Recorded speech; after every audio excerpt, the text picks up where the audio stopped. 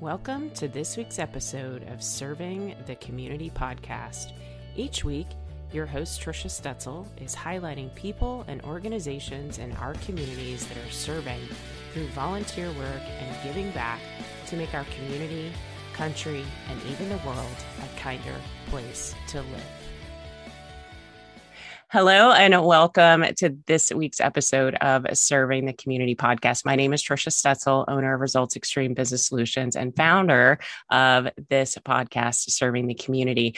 I am really excited about the guest that I have on today, but first I want to give credit where credit is due to the person that introduced the two of us, which is Elisa Stamp with Insure Equality. And you may have caught her show just a few weeks ago. If you haven't, you should go back and listen to it. So drum roll, I have Carrie Durard, who is the co-founder and executive director of Jonathan's Path, on the show with me today. Carrie, I'm so excited to have you on today.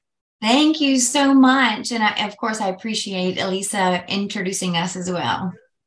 Yeah, absolutely. So I think she's a connector. And we found so many things in common, right? She is a connector and she walks with her heart forward. She does. Absolutely. So we're here today to talk about Jonathan's Path. And I know you're very passionate about this space that you have founded and created. So let's talk a little bit about you, your background, and get into what exactly is Jonathan's Path. Sure. So my husband and I have always found ourselves surrounded by young adults or teenagers that have found their way to our home or to our dinner table that needed a home, a parent, a listening ear, food.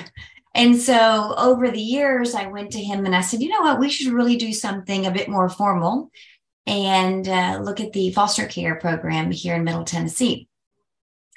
What we've learned is, out of all 50 states, the state of Tennessee is the actual worst for permanent placement for teenagers. And that's kind of shocking, considering that we're the volunteer state. We have a big problem of volunteers stepping up to support children in foster care, but a lot of the issues is around teenagers. So we made it official over 5 years ago to start our fostering journey. We focused on teenage boys because that's what we had at the time already in the house. So that kind of kicked us off on an adventure that changed our lives in ways we would have never imagined. Yeah, I love that. And it's very interesting that Tennessee is the number one, I will call it most neglected space, right, in this area that you choose to serve in. Yeah. So tell me about the name of your organization and how it came to be Jonathan's Path. So there is a young man, his name is Taylor Hart, and his brother, Jonathan Hart, went through one of the most horrific stories of child abuse that I have ever heard of. And it was in the Murfreesboro area in Tennessee. Unfortunately, Jonathan, Taylor's older brother, passed away in the abusive home due to the abuse that they experienced. Jonathan, I believe, was 12 years old at the time of his passing. And then Taylor actually stayed in the home another 2 years before he was able to be removed from the home by DCS. Through this process, Taylor made his way into our home, and eventually we adopted him at the age of 18. And so he's been with us now for, I think, about three years or so. So it is named after his brother, Jonathan. And the reason is because Taylor will tell you his brother was a light. He wanted to do some amazing work, and he was kind to everyone. And his story is one of many stories that is not only scary, but what we just don't want to see time and time again. So we are naming it in his honor and in his grace.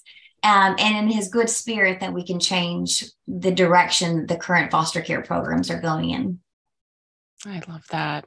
Thank you for sharing that story, and what an amazing thing you and your husband are doing by creating this organization to help these teenage boys. So let's dig into what your organization does in the community. And so I want to point out Jonathan's Path is for boys and girls, teenagers that are 13 to 25. So those that are currently coming into foster care, those that are in long-term situations in foster care, and those that are aging out. If you are a teenager and you are coming into foster care right now, to give you an idea of what it's like is your first step will be some sort of transitional housing, because there are not enough homes in the state that will allow a foster teen in their home. So we would need over 1,000 new foster homes in order just to house the number of kids that we have. So the kids right now are in transitional housing. It used to be like DCS offices type of situation. Now it's, I don't know how to explain it, but it's not an office and it's not a house. It's kind of like an in-between, if you will. And you will probably stay there for anywhere from 1 week. I've seen them up to a month or even longer, or they bounce around home to home, night to night, which is the inconsistency is the only thing that's consistent. And so what we are trying to do is multifaceted, but first we're opening up homes that we would own and staff so that when the teenagers come in, they have a safe, immediate environment that is a home, that is a small number of other foster children their age. It is done by some trauma-informed staff members, and they can stay with us until either a permanent placement is found or until they are reunited with their families. We just want to stop this bouncing around so that we can address other immediate needs that they have coming in as well.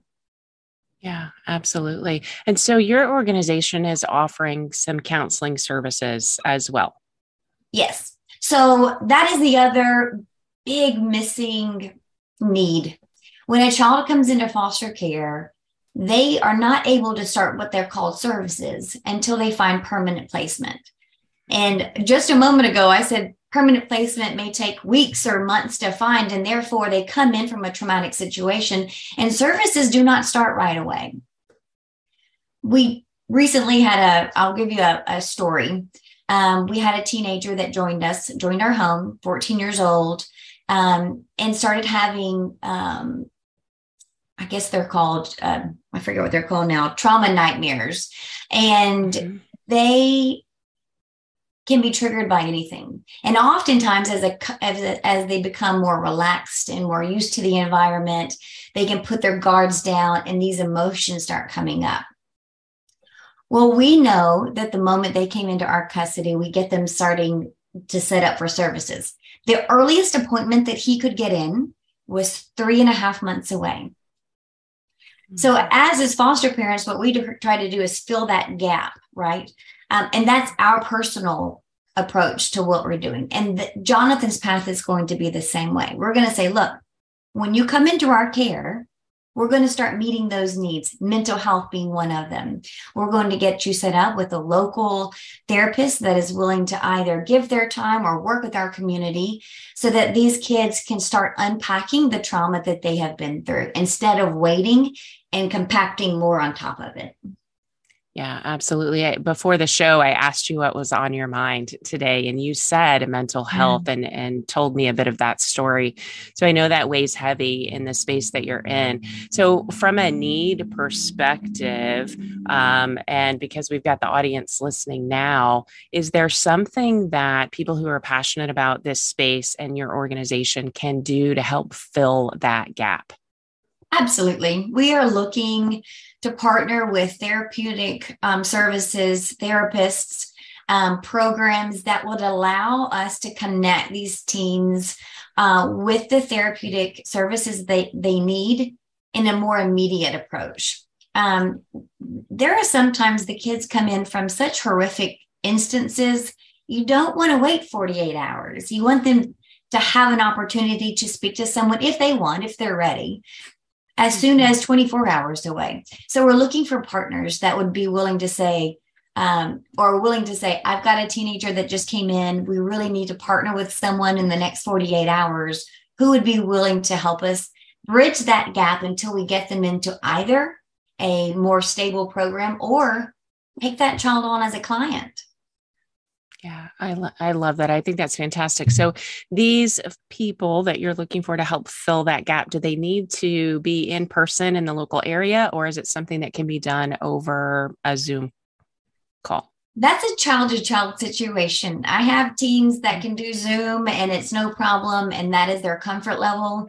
I also have teenagers that are teenagers, and the attention span to a camera is about 30 seconds, unless it's a video game. So I think it's 50-50 and very child specific. So we want to make sure that we're meeting them where they are.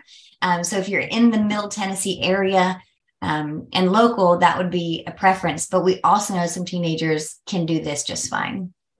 Okay, fantastic. That's excellent.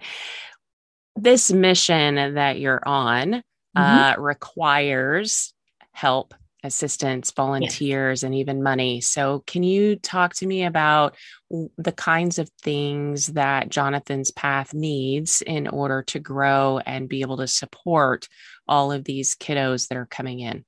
Yeah, I would first like to say, if you are in whatever state and you've considered being a foster parent, your first approach should be signing up for some classes, some introductory classes, wherever you are, to find out what it's all about. You can also call me and I will tell you the ins and outs and the ups and downs. So if you're in our area and maybe having a child in your home is not great for your situation, then we're looking for volunteers that can help us with transportation, that can help us with marketing, with fundraising. We're looking for corporate partners. Some programs that we have with our corporate partners are you can donate a specific amount from your paycheck that's automatically deducted and sent to us on a monthly basis. We are looking for builders, people who may have land or homes that can donate so that we can house more of these children. And we're doing them in all throughout Middle Tennessee because we want to keep the kids close to their school and their community. We don't want to take them out of the only thing that they have a hold of. We are looking for fundraising. That is our biggest need right now, because without that, we're unable to hire staff. We're unable to buy the homes or pay the mortgages. So the monetary donations is a big need. And I think that's just going to be an ongoing need that we have just because of who we are catering to. Yeah, absolutely. So definitely looking for fosters. I heard you say early on in our conversation that there's a need for 1,000 right now. Yes. 1,000 right now. So that's really important in the local area, as well as volunteers, corporate partners, builders, land, homes that are in the area. I'm assuming these corporate partners and even the fundraising can come outside of your local area. So if anybody who's listening wants to get involved, certainly from a monetary perspective, you could do that, or even sponsoring, right? Becoming a corporate sponsor or even a business sponsor is a great way to get involved with Jonathan's Path. Wow. My heart is full from talking to you today. And I hope that so many people who are tuned in feel the same way and want to reach out and connect with you. So if you'll give your contact information, and then I have one more question for you before we finish up. Okay. Sure. And I would just want to say thank you for doing this and highlighting the need in different communities. Mm-hmm. It takes a very special person to understand that these platforms are needed. So I appreciate you reaching out and making this happen for us. Yeah, you bet, Carrie. All right. So give us your contact information, and then I'm going to ask you a really fun question for you. Okay. So contact information, you can email me at Carrie, Carrie, at jonathanspath.org. You can also reach our website, jonathanspath.org, or feel free to give me a call, 615-414-1876. And for those of you who are on the run, I promise I'll have all of this contact information in the show notes as well as in the post, so that all you have to do is point and click and you can connect with Carrie and or Jonathan's Path directly. All right, Carrie, here's my question for you. Tell me your favorite story around either before this organization came to be or since its inception? It has to be my son that we adopted at 18. He has gone from what was a timid, very untrusting of adults, rightfully so, young man that made everyone feel good instantly. He has that charm on everyone. And now he is a thriving honor roll student at Lipscomb University studying pre-law. He lights up the world. And this is just one example of what these kids can do when they're given an opportunity in a loving environment. That he is the poster for what's possible with love and some stability. Yeah, that's fantastic. Carrie, thank you for being such a giving person. Thank you for creating an organization that is carrying so much meaning inside of your community.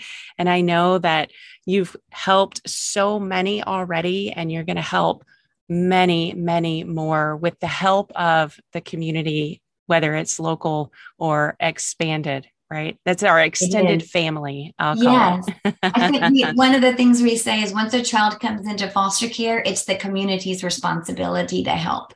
So it does take everybody. Carrie, thank you so much for being on the show with me today. Thank you, Tricia. I appreciate it so much.